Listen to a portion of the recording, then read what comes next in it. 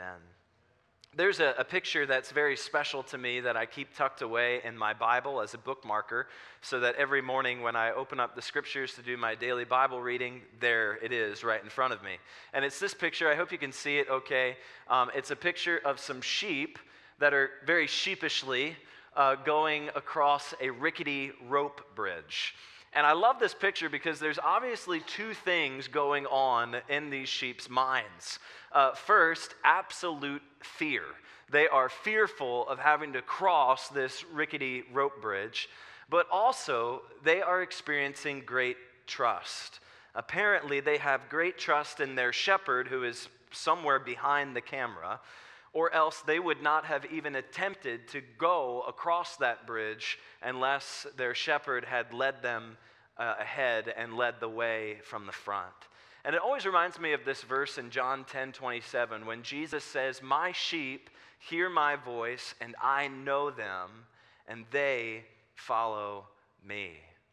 Isn't this picture such a good depiction of discipleship with Jesus sometimes? Sometimes Jesus leads us to places that we would rather not go.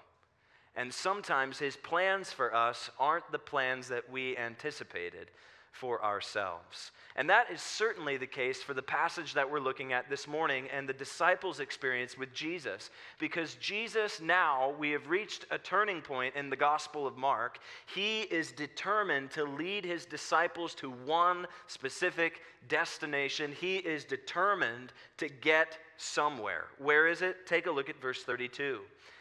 They were on the road going up to Jerusalem. And Jesus was walking ahead of them. Jesus is making his way from this point onward in the gospel towards his suffering, towards the cross, to endure all that he was sent to fulfill for our salvation. And he is so determined that Mark says he's walking ahead of them. He is outpacing the disciples in his determination to get to Jerusalem. No distractions, no detours. I am headed there. It is time. And how are the disciples feeling about this? Two things. One, it says they were amazed. They're amazed because they know Jesus has said many times up to this point what will happen to him when they get to Jerusalem. He has had them anticipate that suffering and death is in store for him when they go. They're amazed that he would be so determined to go there knowing what's in store for him. And they are fearful. It says they were afraid. They are beginning to think, oh man, here we go. It's really happening. We're really going there. He's really going to suffer. What might this imply for us? Friends, what do we do when Jesus takes us to places that we would rather not go? What do we do when Jesus' plans are not the plans that we anticipated for ourselves, and we're tempted to forsake discipleship with him and choose self-preservation? What do we do? This passage this morning is going to teach us that Jesus died for sin that we might die to self. Jesus died for sin that we might die for self. Now, we're going to break that up in two parts as we look at this text together this morning. And first, we're going to look at the fact that this text points us to Jesus died for sin. Jesus died for sin. As he journeys along to Jerusalem, what is he doing with his disciples? If you take a look at verse 32 again, it says that he was preaching the gospel to them. He was telling them of the good news of what he was about to do in and through his life, death, and resurrection. Now, it would not have sounded like good news to the disciples when they were listening, but we on this side of the cross, we know that what Jesus was explaining was the good news of the gospel. Take a look at what he tells them in verse 33. Verse 33, he tells his disciples, "See, we are going up to Jerusalem, and the Son of Man will be delivered over to the chief priests and the scribes, and they will condemn him to death and deliver him over to the Gentiles. And they will mock him and spit on him and flog him and kill him. and after 3 days he will rise. Do you see how specific Jesus was in what was going to happen to him at Jerusalem? He predicts everything. He says, I'm first going to be delivered over to the Jews, and they're going to condemn me. Then I'm going to be delivered over to the Gentiles. They're going to beat me and kill me. And then after 3 days, I'm going to rise from the dead. Does that not speak to the validity and the trustworthiness of placing our faith in the Lord Jesus and putting our hope in the gospel message? He was able to predict every little detail of what was going to happen to him.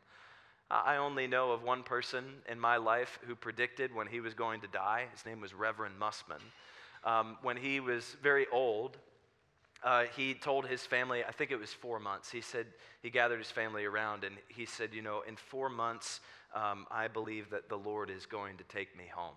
And sure enough, the 4-month mark hit and the Lord took him home to glory. Now, he picked the month, but he couldn't pick the day, he couldn't pick the time, and he couldn't pick the means. But Jesus predicts all of it from the very beginning. Only God could do that. And what was his death for? He tells us the events of what would happen to his death, but why is he dying? Take a look at verse 38. In verse 38, he tells us in his death, he has a cup to drink and a baptism to be baptized with. Now, as he said that to James and John, they would have been conjuring up in their minds the imagery of how God used the word cup in the Old Testament. If we read the prophetic books in the Old Testament, God refers to the pouring out of his judgment and his wrath upon a people as a cup that must be drank. Jesus is referring to, in his death, he is going to drink down a cup of judgment. He is going to take in the wrath of God, the judgment of God for sin. He is going to be baptized with the Father's wrath for sin. If you take a look at verse 45, in verse 45, he said that he is going to give his life as a ransom for many. He was paying a ransom price. He was paying the debt that we owed for sin so that we might be freed from our enslavement to sin, that we might no longer be under sin's penalty, but be free and saved from sin. See, Christ's suffering and his crucifixion, it was not just historical in nature, and that it really did happen in real space and time in our history. It was not just historical in nature, but it was theological in nature. Behind the scenes of the cross, Jesus was accomplishing something. Jesus was fulfilling all the plans for the Messiah that he would accomplish salvation. Plans that were promised and predicted long ago. Now, I told you to put a bookmark in Isaiah 53. I want us to see how everything that Jesus said he would endure to his disciples was predicted and planned long ago in the Old Testament scriptures when they told us what the Messiah, what the Savior would do. Isaiah 53 was written 700 to 750 years before Jesus ever came on the scene. And it is anticipating and predicting everything that Jesus would endure and why he would endure it. What would Jesus come to do? First, Jesus tells us in this passage that he would be condemned. Take a look at Isaiah 53, verses 8 and 9. It predicted his condemnation. In Isaiah 53, 8 and 9, Isaiah writes, "By oppression and judgment he was taken away. And as for his generation, who considered that he was cut off out of the land of the living, stricken for the transgression of my people? And they made his grave with the wicked and with a rich man in his death, although he had done no violence and there was no deceit in his mouth." He would suffer the condemnation that he did not deserve, but bearing the condemnation of us. Jesus says to his disciples that he would be mocked and beaten. Take a look at verses 3 and 7 of Isaiah 53. In Isaiah 53, starting in verse 3, he says, "He was despised, rejected by men, a man of sorrows and acquainted with grief. As one from whom men hide their faces, he was despised, and we esteemed him not." Verse 7, "He was oppressed, and he was afflicted, yet he opened not his mouth. Like a lamb that is led to the slaughter, and like a sheep that before its shearers is silent, he opened not his mouth." Jesus would endure this crucial beating and mocking, and he would not seek to back down from it. Jesus told his disciples that he would be killed. Isaiah 53, verses 4 through 6, take a look at it. It says, "Surely he has borne our griefs, carried our sorrows, yet we esteemed him stricken, smitten by God and afflicted. He was pierced for our transgressions. He was crushed for our iniquities. Upon him was the chastisement that brought us peace, and with his wounds we are healed. All we like sheep have gone astray. We have turned every one to his own way, and the Lord has laid on him the iniquity of us all." Down in verses 11 and 12, it talks about how he would die to bear the iniquity of sin.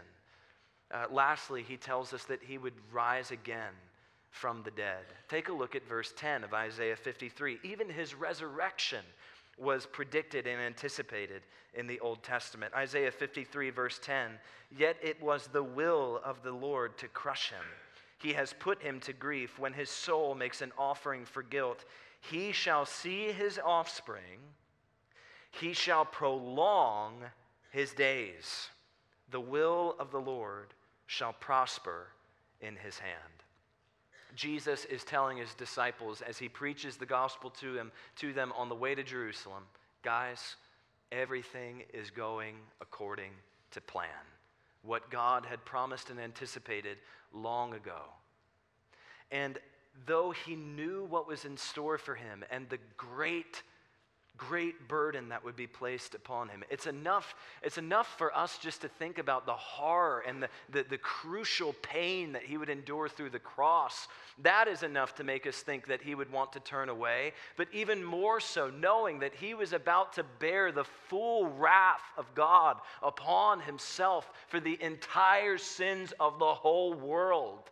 To think about the horror of that moment, and yet Jesus willingly, determinedly, purposefully is leading the guys, outpacing the guys to head towards the agony of Calvary. What took him to this wretched place? What kept him on this road?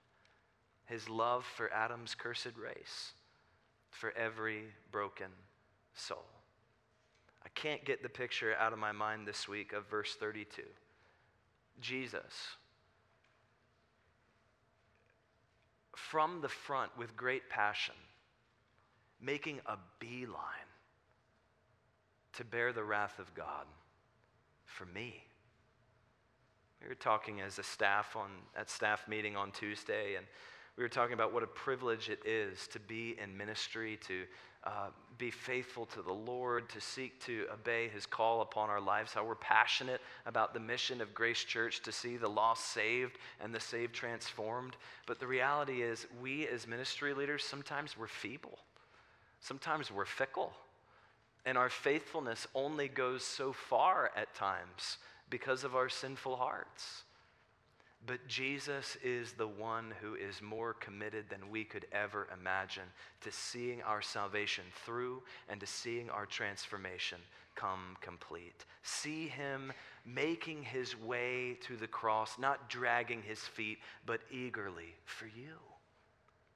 Jesus died for sin.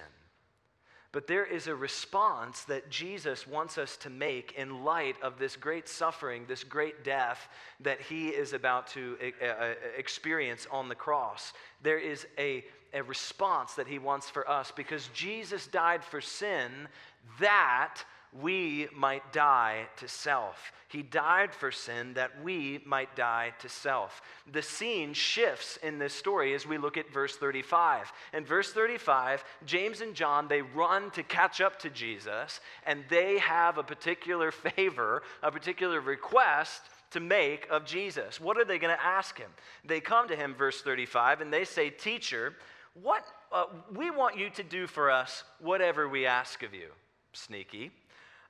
Jesus' reply here is very wise, I think. He starts out, "Well, guys, how about we start with you telling me what you want me to do for you? Let's start there before I make any promises." What's their request going to be? Verse 37, they say, "Grant us to sit, one at your right hand and one at your left, in your glory." Only the sons of thunder would think to make that request of Jesus. They're walking along, and I'm sure as they're processing everything that Jesus says, and they know they're going to Jerusalem, in the back of their Jewish minds, they're probably thinking to themselves, this is the moment. The Messiah is going to go to Jerusalem. He's going to reestablish the kingdom of Israel. He's finally going to reign unopposed. All the enemies are going to be brought down. Hey, brother, let's go ask Jesus. Let's ask for the top seats in the kingdom. Who knows? Maybe he'll give it to us. One on the right, one on the left. Won't Mama be proud of us? And what does Jesus reply? Jesus in verse 38 says, "You do not know what you are asking." He helps them to see that what he is about to endure in Jerusalem changes the conversation from their exaltation to their humiliation. He says to them, verse 38, "Are you able to drink the cup that I drink? Or to be baptized with the baptism with which I am baptized?" Once again, the sons of thunder, their confidence comes out in verse 39. They say, "We are able." Jesus says to them, "The cup that I drink, you will drink. And with the baptism with which I am baptized, you will be baptized. Not the cup of God's wrath and judgment, but a cup of persecution, a cup of suffering, a cup of hardship for his sake." And of course, we know James would be the first martyr of the Christian church, having his head cut off by Herod.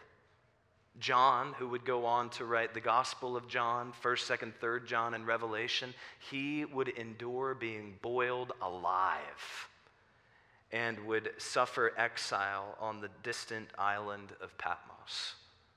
A reminder that all who live a godly life in Christ Jesus will suffer persecution. Jesus is saying, guys, there's one guarantee I can make. I can guarantee that you will endure suffering, but I cannot guarantee my right or my left hand position in the kingdom. That is only for whom it has been granted. James and John's thoughts, despite having walked with Jesus all this time and seen from his example that discipleship with Jesus means servanthood, means outward focus, means selflessness, still they have this inward, normal mindset of selfishness and self-reference, despite all this time of discipleship with Jesus. Each one of us is plagued with a selfishness and a self-reference in our thoughts. I was preaching on Friday to the youth at Rollinsville camp meeting. And I'd said in my message, I was talking about a woman that I had once witnessed to actually at Turkey Hill down the road as I was filling up her gas tank. And she sort of attacked me about, she had said that she was a homosexual and she had been mistreated by the church, and she was very angry with Christians. And I told the teens, I said, in that moment, I had two responsibilities. I had to give this woman grace, and I had to give this woman truth, and I had to give her both. Well, a 12-year-old girl came up after the message, and she was very nervous. She was very polite. I could tell that it was hard for her to ask the question. But she came to me, and she said, I call myself a Christian, but I identify as, and then she labeled herself as one of the letters in LGBTQ. And she said, I don't understand what was wrong with that woman that you had to tell her that her lifestyle was not approved by God. So I opened up the scriptures and I showed her God's desire for sexuality in the scripture. To her credit, this dear girl, no one had ever showed her from the scripture what God's desire is for sexuality. She literally just did not know. She didn't know. And so I laid it out for her, and she said, I've never seen those verses before. And then she said, am I going to go to hell? And I said, listen, if you trust in the Lord Jesus, you will not go to hell. But genuine faith in the Lord Jesus is a faith that causes us to die to self and to start living according to what he has said, because his Spirit comes to dwell within, gives us all new desires, gives us a whole new framework, a whole new heart to want to obey and to leave the old life of sin away. So she said to me, well, don't you think God would just want us to believe what we want to believe? And I said, you know what, that's a temptation that I face every single day. But the call of Christ is to die to self, to put ourselves in the place of lowliness before him, not in the place of doing our own thing and seeking our own glory. What is Jesus going to do? Because here in verse 41, we discover it's not just a problem that James and John had, it's a problem that all 12 disciples had. Verse 41, when the 10 heard it, Mark says, they began to be indignant at James and John. They were mad that they were trying to one-up the other 10, and they're all saying, what if that's the position that Jesus wants for me? What if I am going to be the one who rises to the top? So Jesus corrects them in verse 42. And what does he say? He gathers them around and he teaches them a crucial lesson. He says, you know that those who are considered rulers of the Gentiles lord it over them, and their great ones exercise authority over them. But it shall not be so among you. Whoever would be great among you must be your servant. And whoever would be first among you must be slave of all. For even the Son of Man came not to be served, but to serve and to give his life as a ransom for many. He says the way of the world to rise up, to conquer, to be better than all the rest of them, and to throw everyone out of the way in order to rise to the top, that is not the way of discipleship. I'm completely opposite of that. With discipleship with me, Jesus says the way up is the way down. To be exalted is to be brought low. In Matthew 23, when he tells his disciples, when he's talking to his disciples, he says, you are not to be called rabbi. You have one teacher, and you are all brothers. Neither be called instructors, for you have one instructor, the Christ. The greatest among you shall be your servant. Whoever exalts himself will be humbled. Whoever humbles himself will be exalted. The apostles, when they lived out their ministry, they lived it out as Jesus said. In 2 Corinthians chapter 4, verse 5, Paul said, you want to look at the apostolic ministry, what we proclaim is not ourselves, but Jesus Christ as Lord, with ourselves as your servants for Jesus' sake. That is what all of us here at Grace Church at Willow Valley are called to do. To do what Don read for us in Philippians 2. To think of others as each other as more significant than ourselves, because Christ before us considered us more important than his own self-preservation. And so together, like he did, we lead the way from the front in humility, in taking up our cross, and putting ourselves in the lowest place so that we might exalt others and empower others and equip others for all that God has planned for them. Pilgrim's Progress. How many of you have read Pilgrim's Progress? Okay, good number of hands. If you've not read it, I encourage you to get a copy, read it, get one that you can understand. It's a great book. What John Bunyan is doing in The Pilgrim's Progress is he's making an allegory of the Christian life and the Christian experience. And in part 2 of his book, Greatheart, who's this great kind of amazing Christian leader, warrior, he's got a sword and he's just really cool, is leading Christiana and her kids in their pilgrimage. And in part 2, he takes them down in what is called the Valley of Humiliation. That's Old English, the Valley of Humility. And as they're making their way down this steep slope, Greatheart keeps saying to Christiana and her kids, watch your footing, watch your step. Many have slipped on the way down to the Valley of Humility. And then finally, they get down to the bottom and they see a monument. And the monument is made out to all of the Christians who have fought hard-won battles down in the Valley of Humility. And Greatheart has them look around as they're down there. And he says, do you see, this is the most beautiful land of all the places that I have taken you in your pilgrimage. The grass is greenest, the fruit is most lush, because God opposes the proud, but he blesses the humble. And then he has this great quote. John Bunyan writes, he says, it is easier going up than down the hill of humility, which can be said of few other hills. How hard it is to make our way down into humility. And oh, how easy it is just to climb ourselves up out of humility into the place of exaltation. What will keep us low before the Lord? What will keep us in the place of servanthood? Remembering what Jesus bore for us, what he did in leading from the front, that he would come, place himself, despite being Lord of all the universe, put himself in the place of service, humble himself, take on the penalty of sin for us, and in exchange, when we understand the depth of what he has done, how can we not but die to self and put our place in the lowest place to be the servants of one another for his name and for his glory?